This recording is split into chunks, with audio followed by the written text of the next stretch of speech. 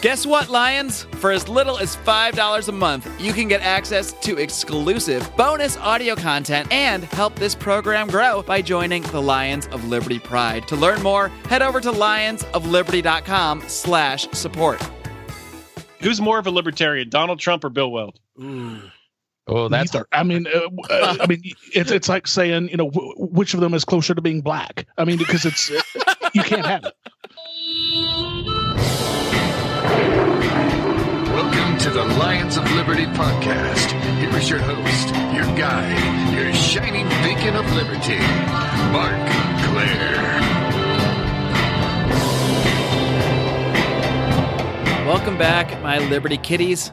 We're back here at the 299th edition of the OG, the flagship program on this here Lions of Liberty podcast feed. That, of course, means you can find today's show notes over at lionsofliberty.com/299. And we're just one episode away, one measly little episode away from our 300th episode next Monday. And it's quite a doozy. As I've mentioned, I'll be joined by two all-stars in the Liberty movement, Jason Stapleton and Larry Sharp. And if you listen to this program and don't know who those guys are, well, let's just say I'm flattered. I'm simply flattered that you know who I am and don't know who they are. But if you were a member of our support group, the Lions of Liberty Pride, you would have already heard that show because I released that episode a week early to our paid members. So if you don't want to wait a whole week, head over to lionsofliberty.com/support and you can check it out right now. In the meantime, we've got some business to attend to because while I'm pretty excited to air that big episode 300 next week, I'm super excited about today's show for a couple reasons. One is that we've got a brand new sponsor starting this week, and that is martinarmory.com. And let me tell you a little bit about Martin Armory. They are an amazing online gun dealer, and they just make purchasing a gun so simple, so easy. There are just, so many guns out there, but these guys only focus on carrying the top 25 most popular guns, and they're able to get you the best prices you can find anywhere for some of the most popular guns on the market. So be sure to check them out. It's a brand new sponsor. I'm really hoping to blow them away with the response from the Lions of Liberty listeners. Please do consider using them to purchase a firearm. And if you do so, use the discount code LIONS at checkout and you'll get free shipping on top of that. Now, the other reason I'm excited today, and I want to be clear, you should really not mix the two things that I'm excited about here today. That's my public service announcement. But I'm also excited right now because I've got an alcoholic beverage in my hand. I'm currently sipping on a nice light Tecate beer because, well, I've got a pretty long day of boozing ahead of me. So we're keeping it light for now, but we'll see how things unfold. And of course, if I'm drinking, that means it's time for America's favorite libertarian drinking podcast segment. And that is, of course, Libertarians in Living Rooms Drinking Liquor.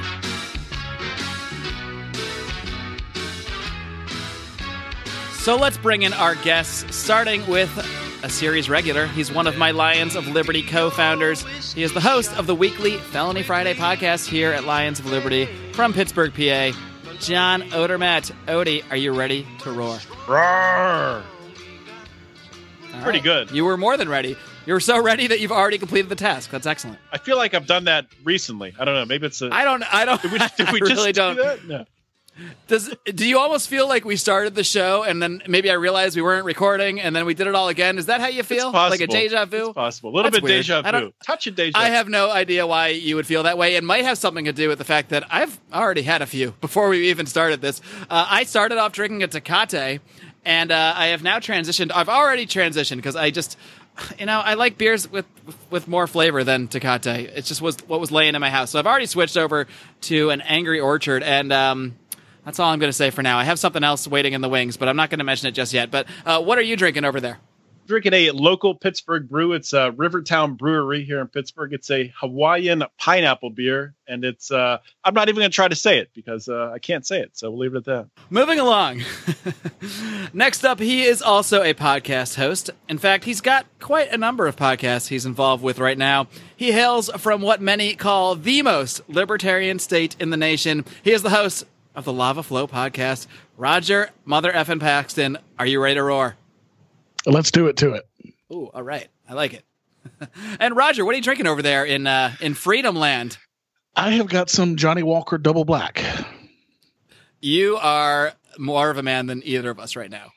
Well, of course. I knew that. I mean, we knew that going in, but if the beard wasn't enough to certify it, the liquor choice certainly is.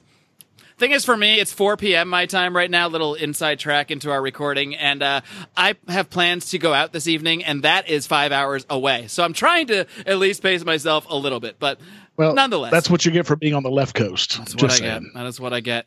And lastly but not leastly, I've got yet another Libertarian podcast host. He is a survivor of the great meme wars of 2016. He is the host and dear leader over at We Are Libertarians. Ladies and gentlemen, Mr. Chris Spangle. Is it Springle or is it Sprangle? Whatever it is. Are you ready to roar? Look at this guy. He's got sound. He's either got sound effects or he's squeezing his cat right now. I'm not sure which it is. You'll never know. I hope he's squeezing his cat. So I'll never know, and the ASPCA will never know. I think he touched his cat in a very inappropriate place, personally. When you're a big star, they let you do it. These kitties will let you do just about anything, huh? Yep.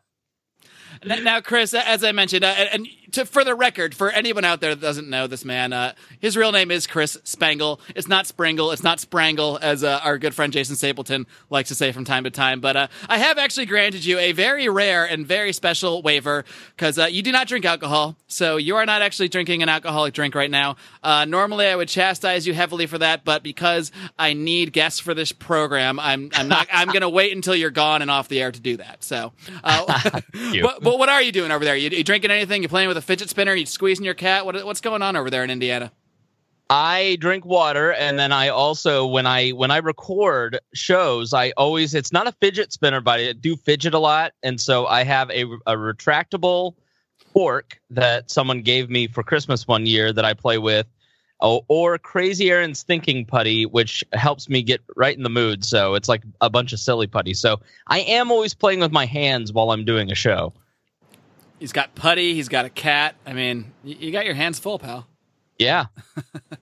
All right, gents. Well, as people that have listened to this segment before know, we have no plans. We have no idea what we're going to talk about, and that's part of the fun. So what's on your minds, guys? Obviously, there's been in the news this week, the biggest thing that's out there is this whole Comey testimony, yada, yada, yada. And I actually want to start with Rodger Paxton, because, Rodger, what I want to know is, do you give a flying fuck about any of this?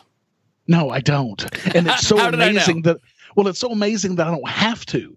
You know, I mean, moving up here to the Free State Project, New Hampshire, there's so much going on here locally that doesn't, none of the shit that's going on in Washington affects me in not even in the least. So I don't give a shit. It doesn't affect me at all.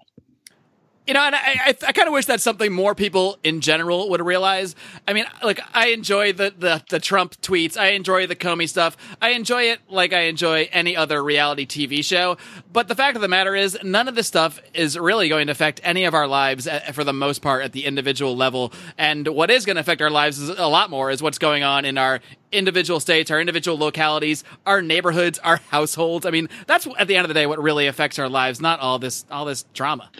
Absolutely. And I spent more than 20 years of my life banging my head against the wall, following politics. I was, like Chris's buddy Greg Lenz, I was, a politic god. I knew everything that was going on.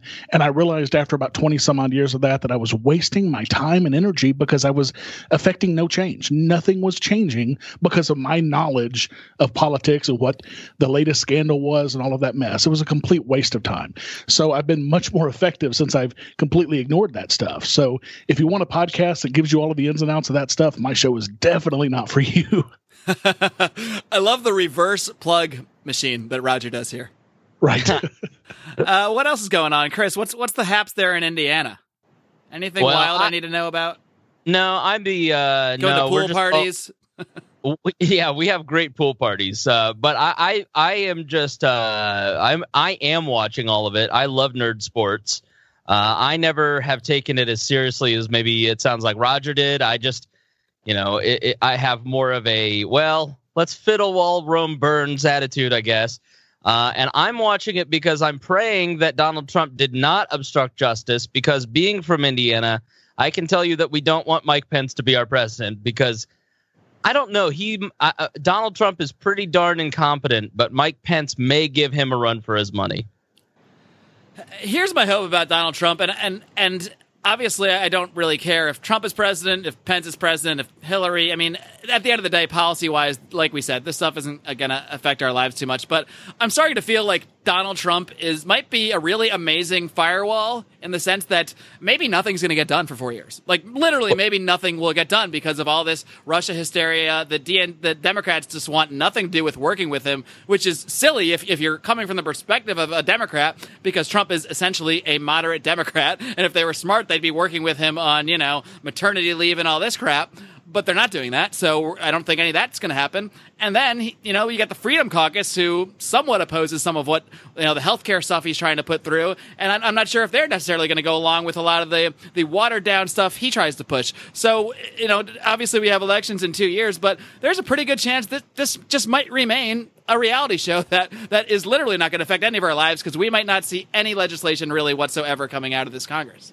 Well, I was just going to say that I think in a lot of ways it's really instructive for libertarians of any variety, of any stripe, of any party. They all need to watch what is happening to the Trump administration, what is going on with the Trump administration, because it's very instructive, I think, for us. Because if you're not part of the permanent power structure, then you see the battle that you've got ahead of you. And I think from a non-interventionist perspective, partly because of his incompetence and lack of, ability to see beyond his own narcissism, and partly because of whatever ideology he may have, you're starting to see America's role in the world shrink on a national stage, and the Bush Doctrine is starting to it's starting to shrink. Thankfully. And so I think that you're seeing in national affairs, and this is, if you are interested in this stuff, then you should listen to my show, the opposite of Rodger's plug, because we do talk a lot about this stuff, because I do think that it is interesting to see someone who is president of the United States, who was not part of the permanent power structure, who is hostile to the deep state, and who has either functionally or intentionally a non-interventionist foreign policy, because he's completely ineffective. Other than, militarily, he's sadly been effective, but diplomatically, he's ineffective. I should clarify that. Is he really been completely ineffective diplomatically? Didn't he just get NATO really in reality to say that they want to start taking care of defending themselves in Europe? So even in his, if that wasn't his intention, that's what really came of his trip to Europe.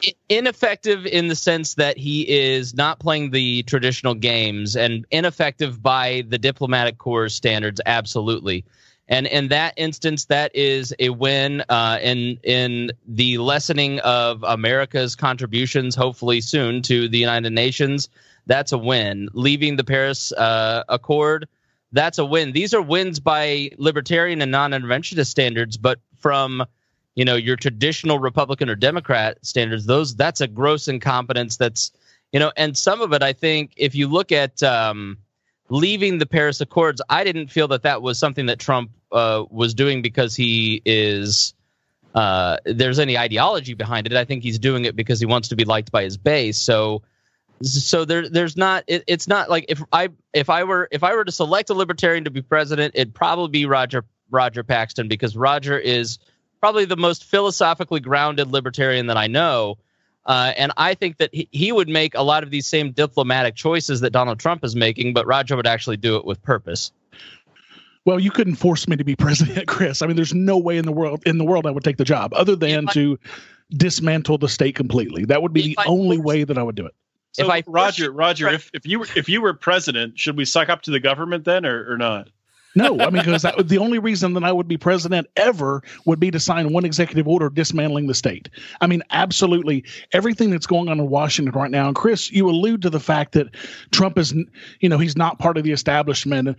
Bullshit. Trump has been a part of the establishment for decades. He has been hobnobbing and giving money and making backroom deals with these folks for decades. Trump is as much a part of those backroom deals and that establishment as any other politician in Washington. Just because he's never held a political office means nothing. He actually probably has more power than most of those politicians because he's got the money that makes those politicians talk.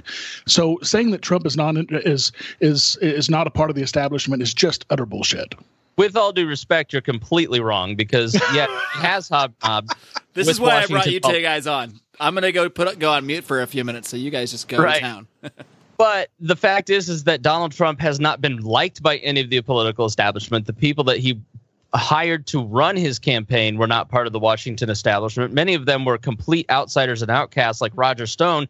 Rodger Stone has been part of the establishment for decades too. What are you talking about? 1996, when he was caught in a sex scandal ring, he was kicked out of the party, and he was so far outside of politics that he was managing a libertarian presidential campaign in 2012. Rodger Stone invented the establishment. He invented all of this. He is the original godfather of it. To say he is not part of the establishment is just like saying Trump is not part of the establishment. It's bullshit. And Trump, people may not like Trump, but that doesn't matter. They like his money, and that's what matters, and that's what buys influence in Washington. If you read David K. Johnston's book, The Making of Donald Trump, you recognize and realize this is one of the greatest reporters in history, a former tax writer for the New York Times. David K. Johnston outlines how the myth, essentially, that Donald Trump is rich. Yes, Donald Trump has a lot of assets, but Donald Trump is not liquid, and Donald Trump doesn't have nearly as much money as he claims he has. And that's beside the point. That means nothing. He still gives money, and lots of money, to political parties, and has for a long time. So just because he may not have billions in liquid money, he still has assets, but he still has enough money that money has bought influence. Political power is what have you done for me lately? And everybody who was on Team Trump and Donald Trump himself had not done very much politically in the last decade, and were not very well connected in those respects. They were not part of the current political power structure. They worked from outside the power structure because they were considered freaks. They were all nuclear. Rodger Stone got kicked out of the Republican Party in 1996 when he got caught going to sex clubs in Miami. And he was persona non grata after that because he greatly embarrassed the Bob Dole campaign. If you watch Get Me Rodger Stone on Netflix, amazing documentary, by the way. It's an amazing documentary. Rodger Stone, if he were part of the Washington establishment, would not have been helping Gary Johnson in 2012. He would not have been there when we were in Las Vegas. Like, that's just the fact. And you know, as much as we want, the Libertarian Party is just not a bastion of power, Rodger. You know that. Oh, of course not. But, the Rodger Stone documentary is exactly why I am so glad that I have completely removed myself from the shackles of democracy and politics, because it is an absolute sham, and it shows you all of the dirty dealings that goes on a daily basis. And yeah, Rodger Stone is probably one of the worst, but there are people on both sides, just like Rodger Stone, doing that in every major election. And it is disgusting. And the fact that we're, acting like this shit matters, like it really makes a difference in our daily lives, is just sad. I couldn't give a shit less whether, Donald Trump got us out of the Paris climate talks, because that means nothing to me. How is that going to affect me on a daily basis? It's not. That's the ins and outs of it. So, Rodger, where do you think libertarians, or really human beings in general, should be really focusing their attention politically? I mean, obviously you moved with your feet. You just, had enough of your situation and just moved somewhere where there were more like-minded people around you. Do you think that you're able to, even though you're moving to somewhere, you moved to somewhere in New Hampshire where people already maybe were more inclined to agree with you? Do you think you're able to have greater influence there, even within that sphere, because of that? Or do you think it's more a situation where you're going somewhere where people, generally agree with you? So are you influencing as much in that point as opposed to just joining a situation that's more amenable to you? I spent over a decade in Arkansas banging my head against the wall, trying to work with the Libertarian Party, got them ballot access for the first time in Libertarian Party history, ran dozens of candidates, and it got us literally nowhere. So, yeah, I moved up to New Hampshire to be around like-minded people, to really, instead of dealing with all of that day-to-day politics, it really doesn't affect our lives. I am working daily to affect true liberty in the life of myself and my family. And I'm doing that not through the political process, but by, creating these communities with other like-minded people and just affecting that change that we want to see in our own lives, instead of expecting somebody else to do it for me, or, voting for the same guy that I voted for the last 20 years and getting nowhere. We're actually doing it. The motto of the Free State Project is liberty in our lifetimes, and that's what we're going for. And the great thing about doing it here is that, we've already got 4,500, 4,600 people, libertarians in the state, identified as signing the Free State Project pledge that are already here in the state. And we're all doing it differently. I'm doing media, and I'm working a little bit with the Libertarian Party, and I'm, working with free markets and things like that in the state. But some people go to the State House every day. Some people, write letters to the editor. Everybody does something different here. And all of that effective work together, hopefully, will make liberty in our lifetimes. Liberty. What's the state of liberty in Indiana, Spangle there? I mean, because we actually talked about this on the podcast a few months ago. The subject came up of what are the most and least libertarian states, and obviously I live in one of the least. I don't think there's any question. I live out here in California, and I think we all pretty much agreed if you're going to pick a most libertarian state, Rodger's the winner here. I mean, it's really hard to argue against New Hampshire with all of the laws they have. Yeah, Cato puts out their yearly Freedom in the 50 States guide, and this year New Hampshire was number one again. Last year I think they were number two. The year before that, number one. But New Hampshire's always, one or two, and we'll be number one again because now we have legalized recreational marijuana. The House, where the governor just signed a bill deregulating Bitcoin completely, meaning that the government has no say-so in Bitcoin at all. It's the freest state in the country right now in relation to Bitcoin laws. Of course, we just passed constitutional carry this year as well. I mean, it's been a bang-up year for liberty in New Hampshire. Rodger, how much of your actions have contributed to that and the Libertarian Party of New Hampshire? Well, the Libertarian Party of New Hampshire now has more sitting state reps than all the other 49 states combined. We have two sitting libertarian state reps, and are working on several others that we hopefully will have switching over in the next few months. We had one switch over from the Republican Party, one switch over from the Democrat Party. Again, proving that point that libertarians, they're not neocons who like pot, and they're not liberals who are fiscally conservative. No, I mean we pull from both. So I guess I just don't understand the disconnect where you lecture all of us that we shouldn't care about global or national politics, but then you're touting, political accomplishments in your own state that you have personally contributed to. And I'm not diminishing your work. I'm proud of you guys. And we actually gave you guys a shout out on the last We Are Libertarians. Yeah. But you're an absolute example of why people should care about political action. No, what I said is people shouldn't care about what's going on in Washington because that doesn't affect you on a day-to-day basis. Local politics absolutely does. No question about it. Get active in your local cities and towns. Get active in your counties. And potentially in some states, get active in your state. Like in New Hampshire, we have 400 state reps. You can actually make some change with that because, you've got a bunch of citizen, the Free State Project members, we don't have members. We have participants, but Free State Project participants have been elected to the State House over and over and over again. We've elected dozens of them over the years to the State House.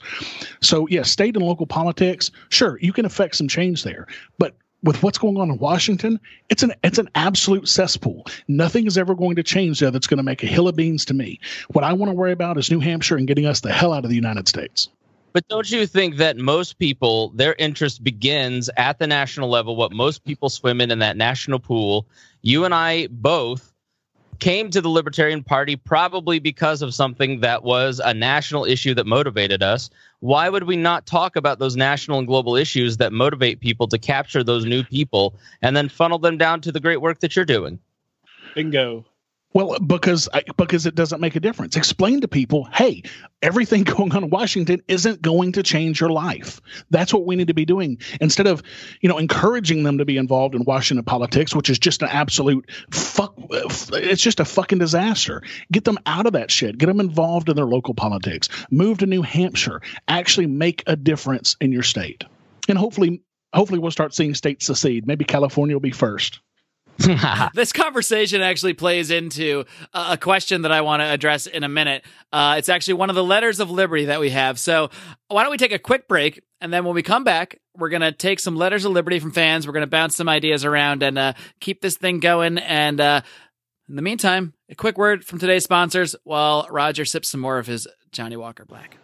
I firmly believe one of the most important things you can do to protect yourself and your loved ones is to own a firearm. But for a lot of people, buying a gun can be an overwhelming process. There are just so many options, and not everyone feels comfortable walking into a gun store. Well, our friends at martinarmory.com are doing their part to change that. Martin Armory was founded with a simple goal: to make buying a gun simple and affordable.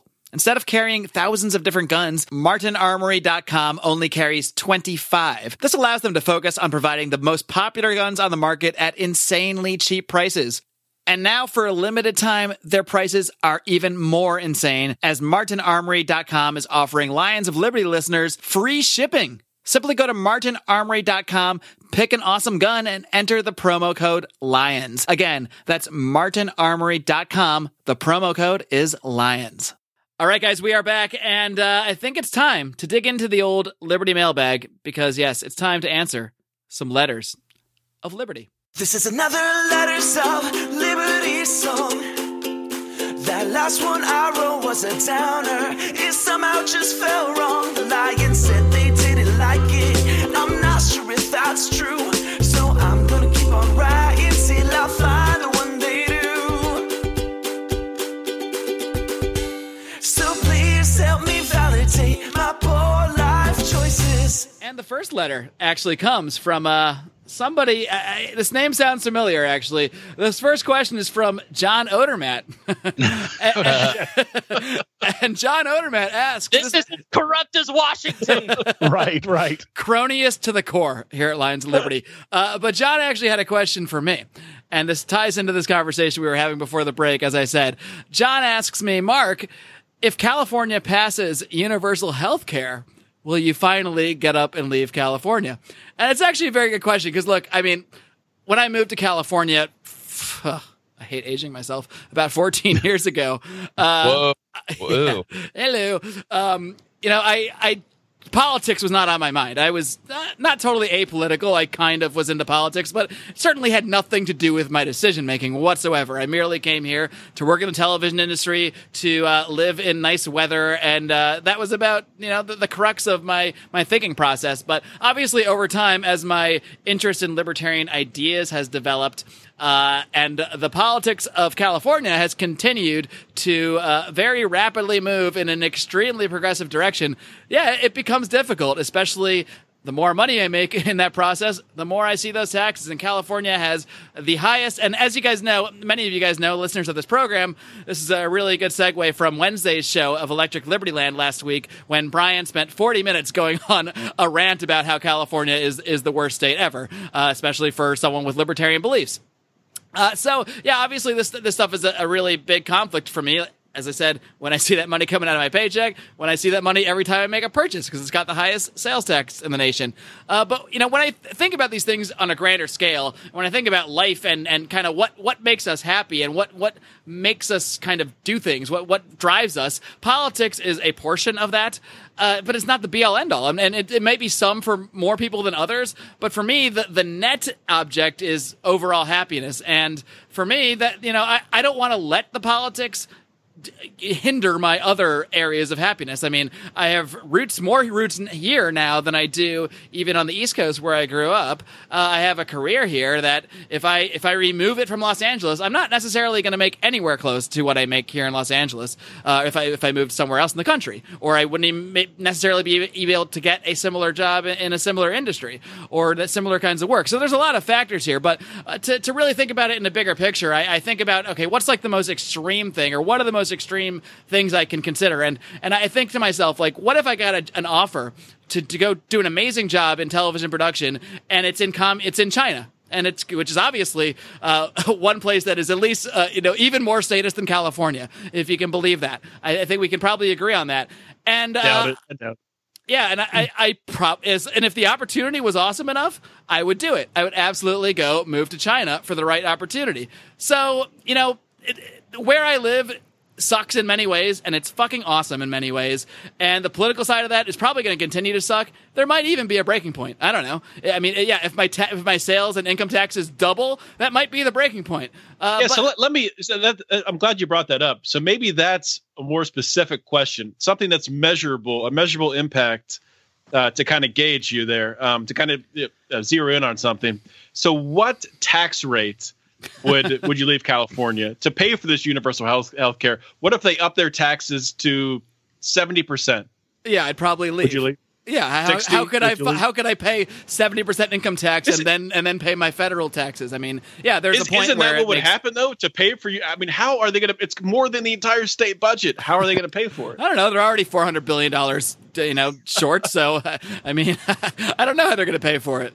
I have no idea. They don't know either. The best part of this bill that is actually going through the California House, it already went through the House. It's not even like, oh, we don't think they have it fully planned out. They didn't even bother to try to put even a sentence in the bill about how it would be paid for. But currently, the cost of it is estimated about $400 billion or so, I think, which is already more than the total debt that California is in, the unfunded obligations. Brian broke all of this down on last week's Electric Liberty Land, so go ahead and check that out. The point I'm trying to get to, gentlemen, and this can be the crux of our conversation here is, I mean, how much, obviously, Rodger's got one answer, I mean, from his own life that I think works out.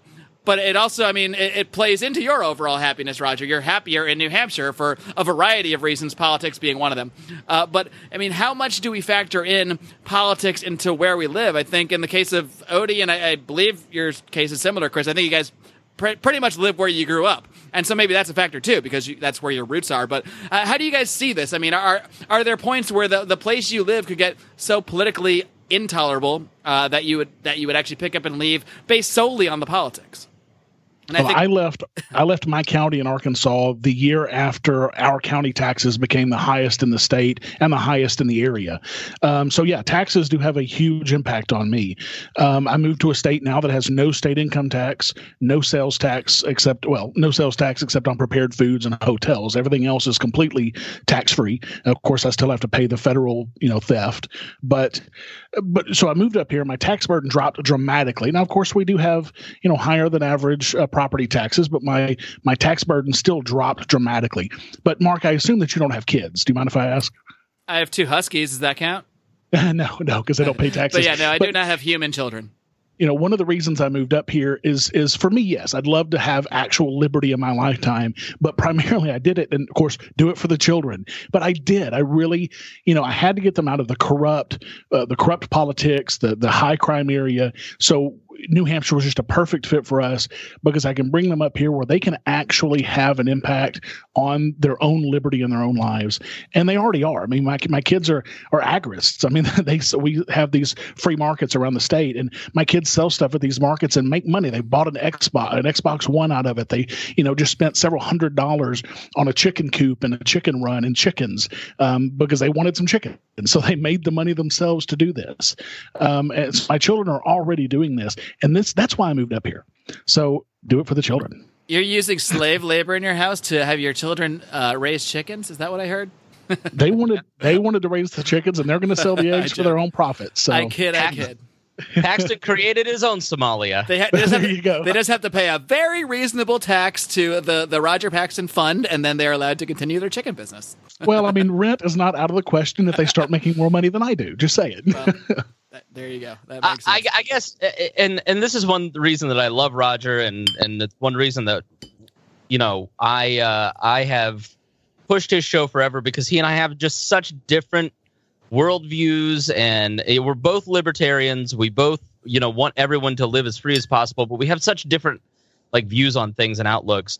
Like for me, I guess I don't take politics so seriously as Rodger does, as much as he says he doesn't take it seriously. Like for me, I'm having been a part of it and having worked in politics and in the political structure as a paid job for, almost 10 years prior to what I'm doing now. You see the comedy of errors at such a high, and you just don't get as worked up over it, because it's just these people can't mess anything up. One thing, Chris, you said that I take politics seriously.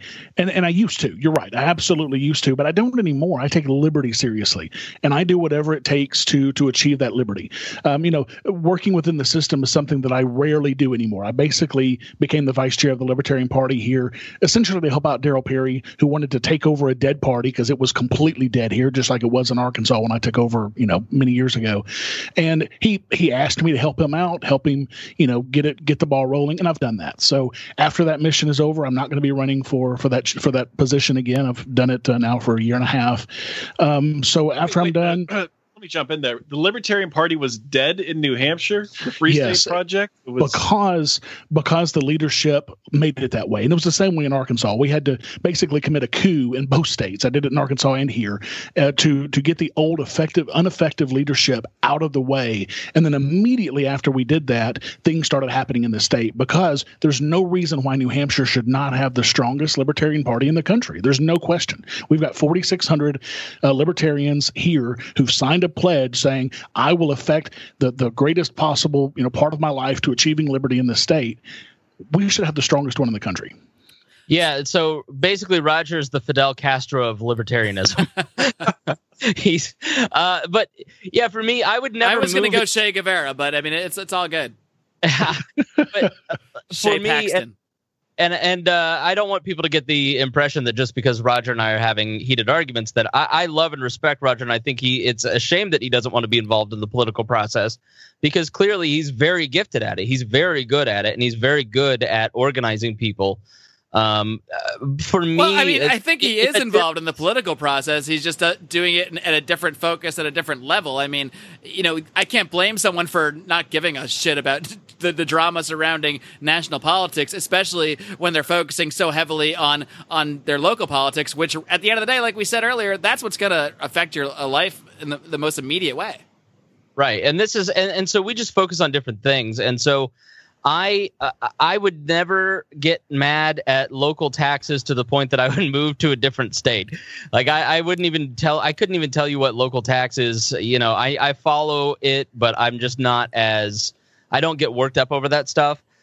For me, it's about the personal relationships. I live where I grew up because this is where all my friends are. This is where my family is.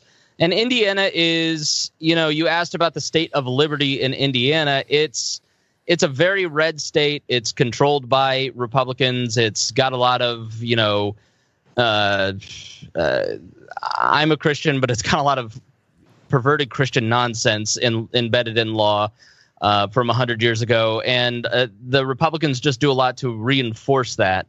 And in Indiana, but the taxes are low. The ability to start a business here is very good. We have a lot of industry here. And so, it's not a bad place to live. It is. It has a really solid movement of libertarians of all varieties. Like the Liberty Fund is located here. The Advocates for Self-Government was located here for a while. So we do have a great little nexus of libertarians. So it is a great place. So if you're not going to move to New Hampshire, if you're not ready for full throttle, 96 octane liberty in New Hampshire, then come get some nice 93 octane in Indiana. But so what can't you do in Indiana because of those crazy laws? Is hand holding banned or heavy petting? What kind of crazy laws are still in place? There's a story I saw recently out in Indiana that libertarians are holding a drink-in because there's a change with the beer laws. Where you can't carry out a six-pack. What's going on there? Yeah, so there is some the liquor laws here in Indiana are so crazy. You can't buy alcohol on Sunday. I think only Connecticut still doesn't allow that, but I think they may have lifted that now. Oh, so I spent 3 weeks in Utah last year. Yeah, that's another one. Okay. You can, although there might be, I was in Provo, Utah, which is, might be different than the rest of the state because that is the kind of the hardcore LDS territory. So I don't know if it applies to the whole state, but you can barely walk on the street on Sunday in that part of Utah. Yeah, so Indiana's a lot like that. And in the liquor laws here, if you are a brewery, you have to carry food. And so if you go to any brewery, we have a lot of microbrews because this is a great place to grow hops. And so you can order Hot Pockets off the menu because it's a 70-year-old law that you must carry food. And so somehow Ricker's convenience store got classified as a restaurant and they can serve cold packaged liquor. And bars that have, basically bought off politicians here to make sure that you don't get cold carry out here in Indiana unless you're a liquor store. The liquor stores are all closed on Sunday. They don't want big box stores to start carrying cold liquor. But somehow Rickers, which is like a convenience store chain, managed to get cold carry out. And so they just changed the law to keep them from doing that. And so libertarians in Bartholomew County are having a drink-in. So everybody's going to go to the Rickers, the gas station, and get drunk. So, which is a long Indiana pastime. Just go to the gas station and get drunk with your friends. Sounds very much like Arkansas. Absolutely. Rodger knows it well. Yeah, Indiana is the southern state in the north, basically. Oh, God, yeah. Odie, you might actually have an interesting perspective there, because when we, not when we first met, we knew each other years before from college, but when we first started talking about the ideas of liberty, that was when you lived here in California, and you since moved back to Pennsylvania. So was that a factor at all? I mean, I know you moved back because your job ended out here, so I mean, that was probably the logical place for you to go back to, but do you notice any, I mean, do you see your life affected at all by the politics of California versus Pennsylvania? I mean, or is it's just more of a life decision? I don't think the local politics always affects people as much as we might want to think, because let's be honest, none of us live in a libertarian utopia. Rodger might be the closest, but I mean, none of us are there. It's funny you bring that up, because I was just just remembering back to to when I moved away from California, and my last time going out hanging out with you and Brian was so mad at me for leaving California that he wouldn't say goodbye. He just stormed off and walked down the street. That is hilarious. It was fantastic. But yeah, I don't know. That was a complicated decision. A lot was going on, and ultimately, I just decided to move back home, closer to family, and there were some good job opportunities, which ended up panning out. So, I don't know. The thing about California was when I lived there, and part of it was I was always traveling to the beach to hang out with you guys, or I was going to Palm Springs to hang out with friends there. It was just, I just didn't have any money. I was just spending all of my money. My savings account was nothing. So I think that's something that a lot of people battle with in California, just because everything is so freaking expensive, government aside. I mean, you want to get a freaking double Jack Daniels, you're going to pay, what do you pay, $16 at the bar? Something like that? It's ridiculous. Not unheard of.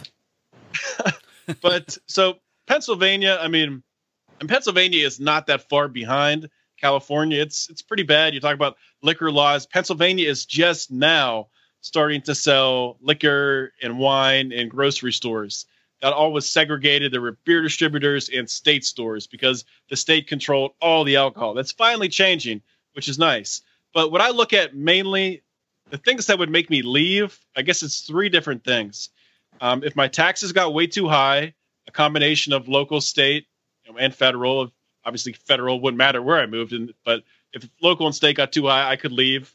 If they try to take my right to bear arms away, if they try to take my guns from me, I'll get the hell out of here.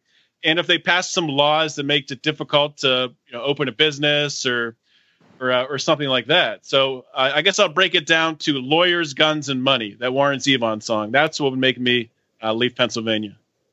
Then, where do you go? I guess you'd have to move to New Hampshire. That's the only option left for you. I guess. I don't know. Rodger, how many spare bedrooms you got? Well, it's funny you mentioned that. The compound that we just bought has not only our main living area, but it has an attached in-law suite and a house in the back, both of which we rent out to porcupines who are trying to move up here. So they're both full right now, but we might have a bed soon. All right, that's good to know. I want to move on to another letter of liberty. This one comes from a member of the Lions of Liberty Pride, our paid support group. His name is Victor Hugo, and he asks, he says, because of last Felony Friday show, although I don't think it's the last one now by the time this is airing, probably a couple weeks ago, but and Odie, maybe you'll know what story he's referencing here, but Vitor asks, do you think that not aiding an injured person is a crime? And on the surface, I think we would almost all agree no, but maybe in the context of the story he's referring to, it might get a little more dicey. Odie, can you catch us up to speed there? Okay, so I think that he's referring to the Penn State death that we talked about, the death in the fraternity, where the fraternity guys basically ignored one of their pledges who after he fell down the steps and injured himself and was obviously concussed and had bruises all over him. They didn't call an ambulance, didn't call for help until the next morning, like 10:30 in the morning, after this guy fell down the steps multiple times the night before the first fall at like 11 p.m. or something like that. And so to address the question, do I think, what was the question again? Do I think that not aiding someone should never be, or what was the question again? Do you think that not aiding an injured person is a crime? He sent it to me earlier, so I've got it in front of me. Yes, Rodger with the, I almost said with your perfect memory, but you just admitted that you read it. So yeah. To answer the question, do I think that not aiding someone could be a crime? Yes, I do. And it's hard to really, I guess not when if you found somebody who would, or just to use this example, if you see somebody fall down steps and you see they hit their head on a step and they're woozy, they're stumbling around, as a human being, you should have at least a basic understanding. If you're not a child, if you're an adult, you understanding that's not a good thing. That is an injury that can lead to death. So by just allowing someone who does not have their wits about them, does not have the ability to maybe call 911 or get themselves to a hospital, I think at that point in time, by not intervening and helping them, even if everyone else is ignoring it too, I think that's a problem. And I think that should be a crime. And I think ultimately you should do time for that. So, John, do you think that I'm a slave to somebody else? Do you think that somebody else that I should be required to do something against my will or go to jail? Is that basically what you're saying? No, that's not what I'm saying. I don't think you're a slave to anyone else. But to use another example, a story that was posted in our forum this past week, there was a story, I forget what state it was in, but there was, I think it might have been Arkansas, actually, now that I think about it. There was a guy who went over to the mother of his children's house. He wasn't living at the house. I guess he forced his way in, and he was attempting to drown two of the little babies in the bathtub. And a neighbor, actually someone else in the house, ran out and got a neighbor, and the neighbor came into the house and shot this man as he was trying to kill these children. So, I mean, I would turn that around to you. Should that guy who broke in and saved these two babies' lives, should that man go to jail? Of course not. No. Well, those are kind of different things, though. One is saying, are you going to be a criminal for not taking an action, and the other is taking an action. So basically, what John is saying is that I could have not taken an action, though. He could have stood back. Well, so I guess the but question, would you send him to jail for not taking that action? That's not 100% apples to apples. So I see what you're saying. But one thing you have to understand is that every law, everything that makes you a criminal is backed up by the threat of death. So I guess the question to you, John, do you think that I should die for not helping somebody else? Because that's essentially what we're saying. Because if men with guns, come to take me away, and I don't want to go with them because I didn't want to help somebody who was, hurt or whatever, then they will kill me. So basically you're saying that I should die for not helping somebody. Now, am I saying that we shouldn't help others who are in need? Of course not. Absolutely. I think that it's a moral thing to do to help people who are in need. But I think it's completely immoral to require that someone help somebody else. I mean, how do you know that person who was, who was stumbling or whatever may have been faking, and then they were going to try to rob somebody, or that they were going to kill you? I mean, to put me in that position, to force me to be in that position is completely immoral.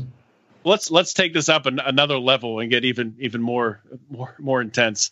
Yeah, let's everyone take a sip of their booze right now. If somebody's not feeding their children, can they be arrested? Should the kids be taken away from them in any scenario? Ethics of Liberty rough partying now. Oh yeah. Should people be allowed to starve their children and face no penalty? That and so this is a tough one. This is come on, one Rodger. Just say yes. Starve your kids. We all want you to. I mean, I'm just kidding. Look, I think that it's a horrible human being who would do something like that to their child. Absolutely no question about it. Do I think that a person who does that should face some ramifications? Sure. If I knew for a fact that my neighbor was starving their child, would I violate the non-aggression principle and go over there and take that child from them? You're goddamn right I would, in a second, because that's an innocent human being and that's a child. But do I think that men with guns should come and kill that person for it? Never. See, I don't think, to me, you're not violating the non-aggression principle then, because to me, when it becomes to like a child, if I don't feed a homeless guy on the street, that's very clear to me. That's not a crime. I'm allowed to not feed the homeless guy. When I have a child and I am keeping that child in my home and I'm basically taking that responsibility for that life, if I'm not feeding that child then, to me, that is an action of aggression, because if I don't have the money or I don't want to feed the child, I can let the child go. I can send the child somewhere else. I can tell the world I can't take care of this kid. But to me, once you're accepting that child in your home and keeping it there, if you're keeping him there and not allowing access to food, you actually are imprisoning the child. You actually are committing an act of aggression. So I wouldn't consider you going over there and freeing them. I would not consider that an act of aggression. I would consider that an act in defense of the child. I think that it would still be an act of aggression, but it may be a moral act of aggression. I mean, the non-aggression principle is a principle, but it doesn't mean that it can't be broken. For example, if my child were going to run out in the middle of the street in front of a car that was going 90 miles an hour, I would grab my child as forcefully as I could, even to the point of breaking their arm if I had to stop them. Now, did I violate the non-aggression principle against my child? Absolutely. Was it moral? Absolutely. Spangle, I want to hear your take. I don't feel that you have a duty to protect other people. I don't feel that you are compelled to protect other people. But the main reason that I would never vote for this as a law, let's say if I were a state rep, is because in these moments where you are at a drunken frat party and someone falls down and dies, and then the law holds whomever culpable, the law wasn't there. And you could have, there's such a high threshold for innocent people being charged with a crime that they didn't commit when there's even doubt that it is a crime. So that would be why I would vote against it should I be a legislator. Just because let me ask another question, because I forgot to tell this part of the story, because this was a part of that. I do want to put story. this back into the context of the initial story, because I think the context does make this a little bit of a different situation, possibly. Because there was one individual who wanted to call the police, and he was told not to, and he was essentially pushed out. I think it was made to leave the house. Now, he still could have called for help, called ambulance from outside the house, and he didn't. He just left, I guess. But Indiana has something called a lifeline law, which essentially allows anybody under the age of 21 to call the police if there's an emergency, and there will be no legal repercussions towards anybody underage drinking, anybody using drugs, in an effort to save somebody's life. So that, to me, that was sponsored here in Indiana by Jim Merritt, a state senator, and has really they've made a huge push in educating college kids so these sorts of things don't happen. And I believe that was the reasoning that they did not call for help, because they were all afraid that they were going to get the whole party busted for underage drinking, and they were afraid that they were going to go to, now some of them are going to go to jail anyway because of it, but in their minds, this guy just hurt himself, he's going to sleep it off, and we can save ourselves from all this trouble. So if the threat of the trouble wasn't there, I mean, you can almost see where this started. If that threat wasn't there, they obviously, I think, would have called for help. It's not that they weren't concerned, it's that they were more concerned about the possible threat of violence that would come to them for helping. Right. So now it has a similar law, but I'm not sure the breadth of the law, how much it covers, if it were to cover illegal drug activity or what the scope of it is. But I don't think that these kids even knew about that law, so they weren't educated about it. But this is what government does so often, where it passes an immoral law and then passes the immorality off to the blame of the immorality off to other people, where these kids are at fault. And the very real cost here, it doesn't. Who gives a shit about if they go to jail or face a fine or get a felony or whatever? They have to live with the emotional consequences of this decision for the rest of their lives. Absolutely. They have to live with the social outcast status that follows them for the rest of their life. It doesn't matter how much good Laura Bush did in her lifetime, in her role in literacy and things like that. She still contributed to the death of a minor when she was a minor. That stigma follows you forever. And the government is culpable in this because of these immoral laws. And secondly, the cost to these kids is so much more than any kind of legal retribution. So and that's why the second reason that I would never vote for a law like this is that just the very real human reaction that most people are going to help, and if they don't, then they have to live with the consequences of that decision. And the more I think about this, I'm agreeing with you guys, but I do think probably the best way to handle this would be in the civil courts, and to actually bring that case to court. And I know money's not going to bring this kid back to life, but that is a consequence and that's going to mean a lot more and that can help the family a lot more, at least with expenses and paying for a funeral and things like that. So you're saying they should be able these kids in cages is going to do in the first place. So you're saying these kids should owe some sort of financial restitution to the family of the kid that died? Yes, but again, you're casting you're making these kids slaves.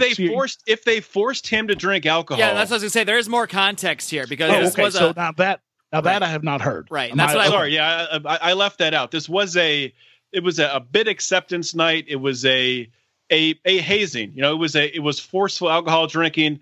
Not forceful at the point of a gun where we're gonna hurt you unless you do that. Well, maybe it was. Maybe it was we're gonna hurt you. I don't think it was we're gonna kill you unless you do this. But the threat and the peer pressure in that moment on a college student, that in itself saying you have to take 10 shots in an hour. So I guess peer pressure should be illegal now too. We should be making people financially responsible for peer pressure. Come on. I mean, people are only responsible for the actions of themselves. This kid, if he was not physically forced or threatened with harm, if he drank that alcohol on his own just because of peer pressure, I'm sorry, again, you can't put his actions on someone else.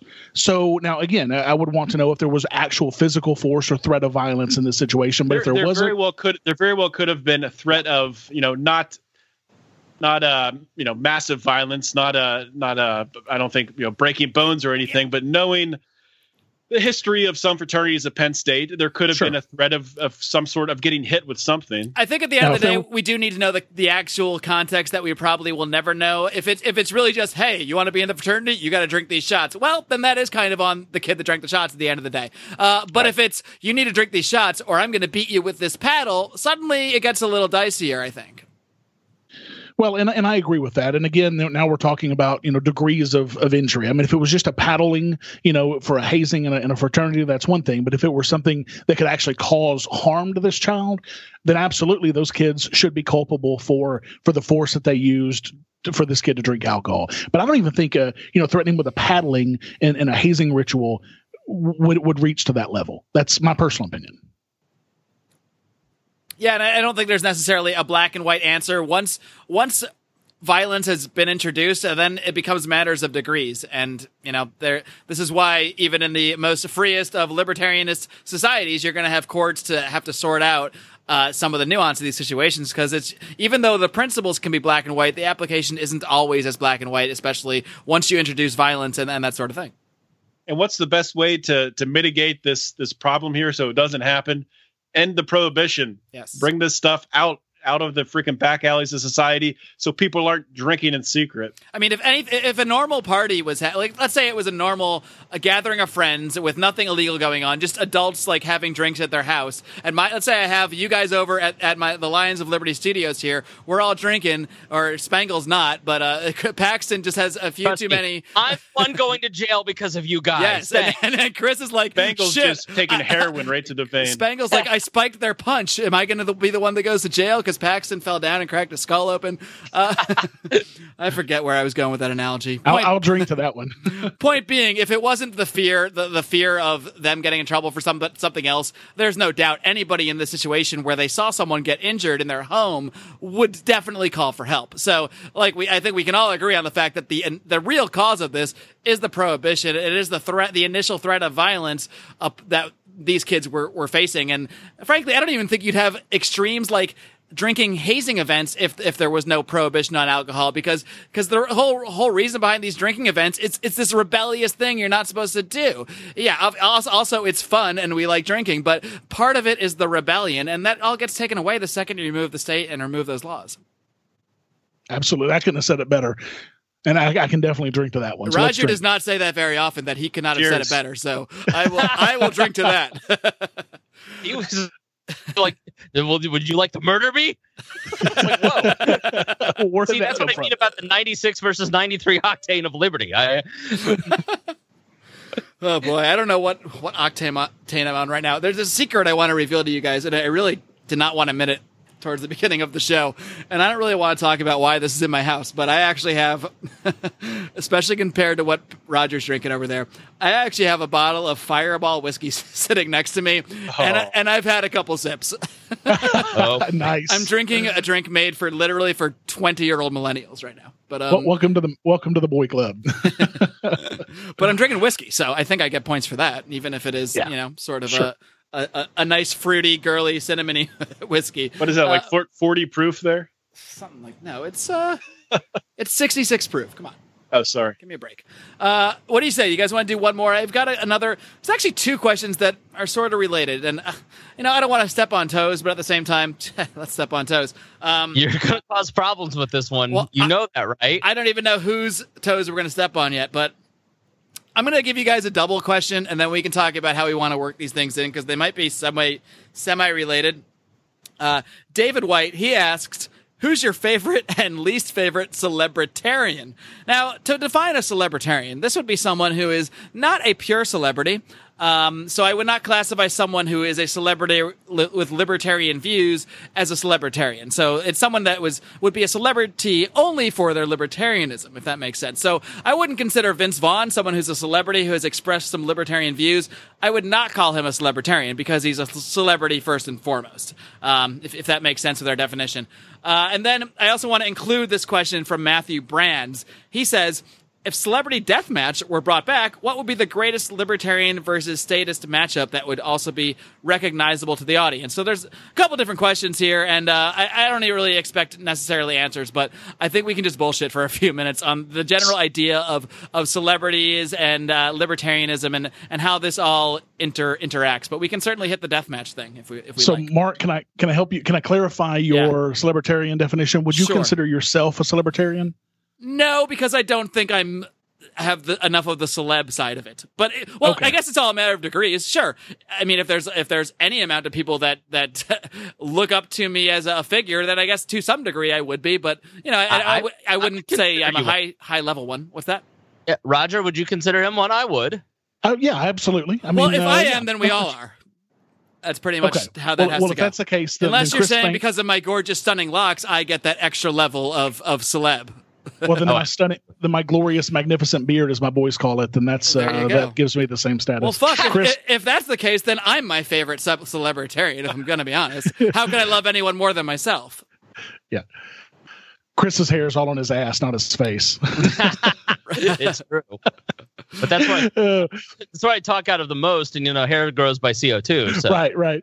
So answering the question, if I had to pick a favorite celebritarian, it would have to be Chris Spangle, of course. Aww, he's blushing over there. Of course he is. He's an Indiana Red right now. And my least favorite is any celebritarian who supported Trump or any of this alt-right nonsense. Stefan Molyneux, any of Chris Cantwell, any of those jackasses.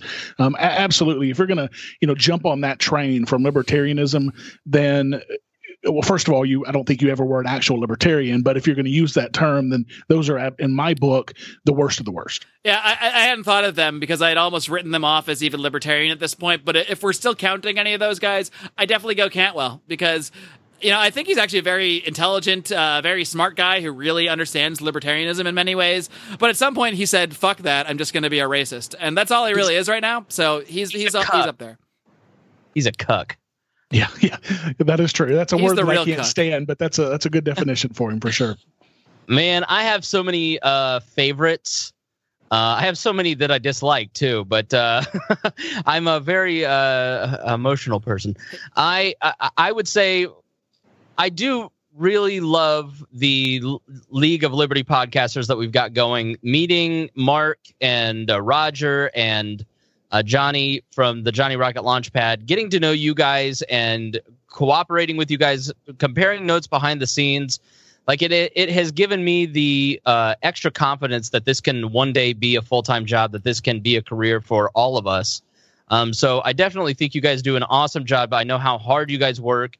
And so you guys are definitely up there. Julie Borowski is somebody that, while I may not always agree with philosophically, I like her and Tom Woods for the same reason. They're both happy people. And I think they're both very, you listen to Tom Woods, he's never unpleasant. Like, he just is a great communicator. She's a great communicator. And they're just always, pleasant. And I think sometimes libertarians kind of miss that mark. And I like Jeffrey Tucker for the same reason. Philosophically, probably the person that, and this will probably drive Rodger crazy, but David Bose is probably the person that helped me learn the most about libertarianism. Rodger just gargled up a little bit of his Johnny Walker into his his shirt. Look, David Bose, sure, he has done some great things for the libertarian, revolution movement, whatever you want to call it. But anybody who can call themselves a libertarian and then write a book where they shit on a large portion of libertarianism, i.e., anarchists. To me, that really burns me. Of course it does, right? But I love him, so. Well, no, so sure. I'm not discounting that. Like I said, he's done a lot for the movement. But come on, somebody like him should know better, for sure. I get you. And so, yeah, I love. There's so many. We're just fortunate to have so many a diverse group of great libertarians. The people that I don't like. Personally, right now, I'm beefing with C. Michael Pickens. Yeah, you are. We won't get into that because I don't want Rodger to yell at me. Well, the thing is, y'all are both right and both wrong. So, that's just the way it is. But I don't like Adam Kokesh. I think that he is a little too aggressive, and I think that he is doing things for attention a lot of times instead of for the movement. I think that he is he just takes it too far. A lot of times. I totally agree with Rodger on the alt-right people. I don't want anything to do with those people.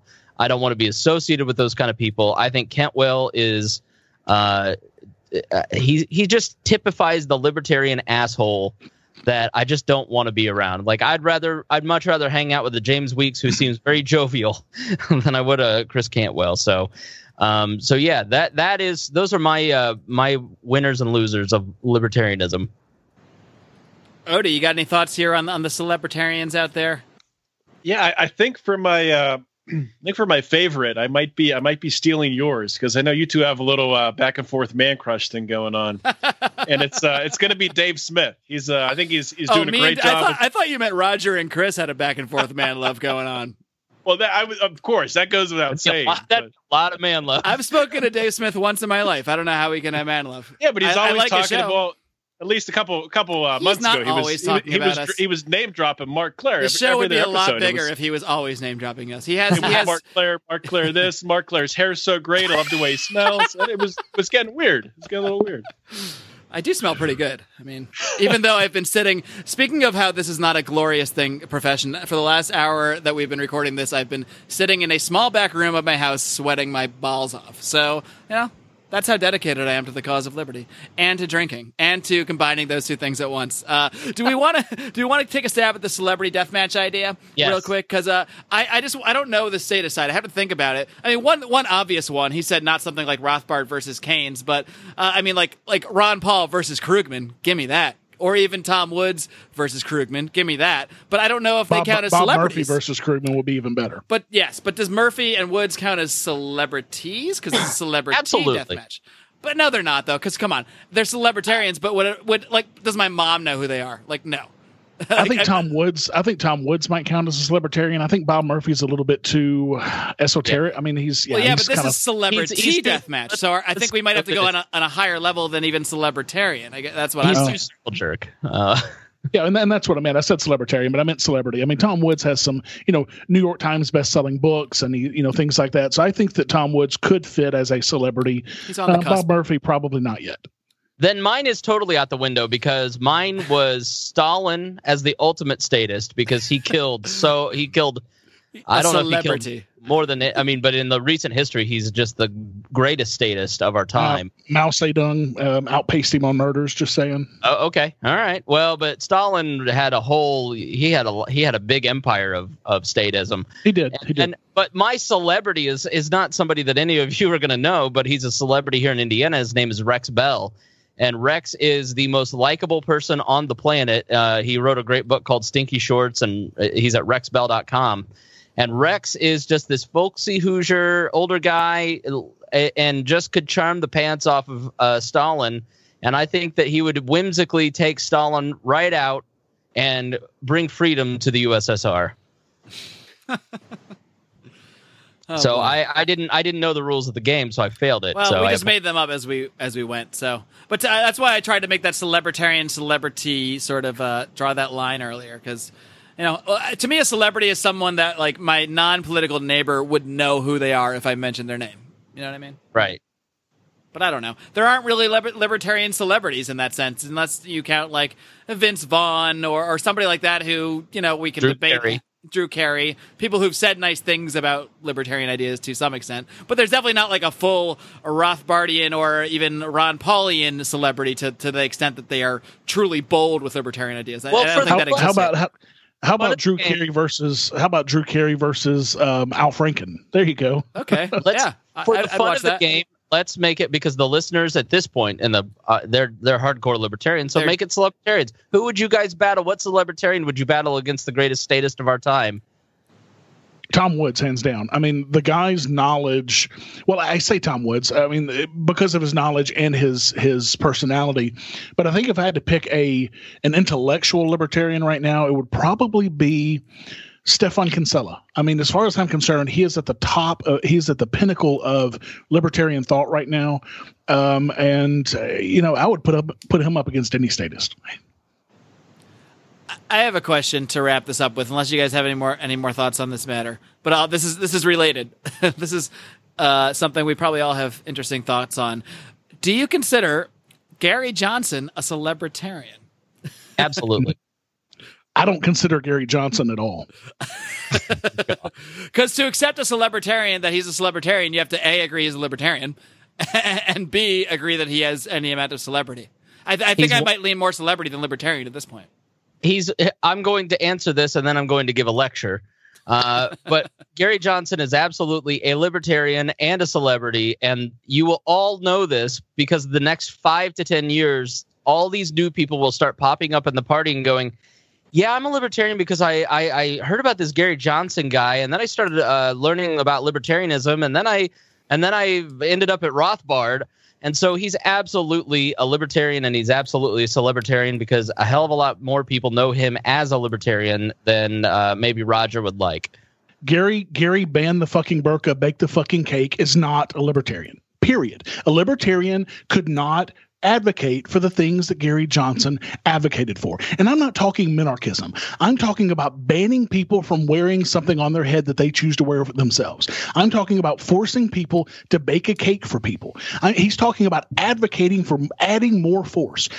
Literally, potentially giving a death sentence to people, because again, when you take men with guns to go grab people for doing something innocuous like wearing a headgear or not baking a cake, then you're potentially giving them the death penalty. Gary Johnson is not a libertarian. Boom. Those could not be two more opposite views, and that's why I brought you guys on, because that's why I love Rodger. He couldn't be more wrong, but I love the guy. I love you too, baby. Odie, before we sign off, Gary Johnson, celebritarian, yes or no? I don't really know. The thing about Gary Johnson is not an important question. The thing that people say that he led this person to liberty, he led me to liberty. You would have found your way to liberty anyway if Gary Johnson led you to liberty. So yeah, I don't think he's a libertarian. He might have had the libertarian banner, over his head for a little bit, but the people who Gary Johnson led to liberty, I know Johnny Rockets mentioned that before. He would have found his way there anyway. Gary Johnson didn't lead him. Here, look, if Donald Trump ran for president in the Libertarian Party for whatever reason, I think he actually could have been the first third-party president if he didn't do a third party. So let's just pretend he did it in the Libertarian Party, and all the Trumpitarians got enamored enough that he won that vote and won the presidency. You could definitely say that a shit ton of people heard about libertarianism through Donald Trump then, but it would not make Donald Trump a libertarian. So you can have someone... If Donald Trump did that, I would join the National Party again just so I could resign again. Because I resigned in disgust when Bill Weld and Gary Johnson won the nomination. And not only from the National Party, but I was still a lifetime member of Arkansas at the time, even though I was up here. And I resigned from that party as well because that state party voted overwhelmingly for Gary Johnson and Bill Weld. So, I would absolutely join the party again just to say that I've resigned again. Because that would be just a little bit worse than Gary Johnson and Bill Weld. Who's more of a libertarian, Donald Trump or Bill Weld? Ooh. Oh, that's. It's like saying which of them is closer to being black. I mean, because it's you can't have it. I'm gonna go Donald Trump on the which is closer to being black, but that's probably a bigger conversation that we're able to get into today. Man. Orange is a little bit darker shade than white, so yeah, you're probably right. There you go. Right. Oh, here's a question, Rodger. If someone signs the move to New Hampshire when the trigger is pulled, if they sign that pledge but do not move, have they violated the NAP? Well, I mean, technically, it's not a contract per se. I mean, it's more of a kind of a promise. It's I mean, like it's a not very a legal nice contract. Promise. Okay, Sure, but I mean, if it were a legal contract, then yeah, absolutely. But it's not that situation. Could you go kill them with your private court guns? well, that's a different story. That I might do. Yeah. Okay. Guys, if you pledge to move to New Hampshire, just do it. All right, or Rodger is coming after you with his private court guns. Guys, it's been a blast. I really have had a very good time today. I know we could do this for hours and hours. Someday, I'm going to say it right now, someday we're all, I don't know how we're going to do it, but someday we're all going to be in the same room and we're going to record some ridiculous live stream out to the libertarian world, and it's going to be the biggest thing ever, and I can't wait. Well, Mark, I'm going to tell you how we're going to do it. You guys are all going to come to Pork Fest in 2018, spend a week in the White Mountains of New Hampshire, surrounded by, 1,500 other libertarians and anarchists. Have the best week of your life, and we're going to live stream a podcast from there. Can you protect me from the mosquitoes, Rodger? The mosquitoes don't bother you up in the White Mountains. Listen, they practice that they don't violate the NAP there. Of course not. There's even so many guns. Even the mosquitoes there's so are many libertarian. guns there. But I'm not poor. I'm not poor, so I don't camp and pretend to be poor. So is there a shower there that I can take? Is there a bed? So they have shower. We bring in showers for the week, but they also have hotels on site, and they also have hotels just a half a mile down the road as well. So if you're not into camping, you can also rent an RV too. So there's plenty of options. It sounds like we're all running out of excuses. So if we plan far enough ahead, which we are, I think this can happen. Well, my wife and I are potentially going to be organizing the event next year, and if that happens, I'm going to do whatever it takes to get you guys there. Whatever it takes, I'll remember that. I'll remember that. And I don't need to, because it's recorded here on audio and it's being put out there for the world to listen to. Until next time, folks, I've only got one more thing to request of you. And that is, of course, live long and live free.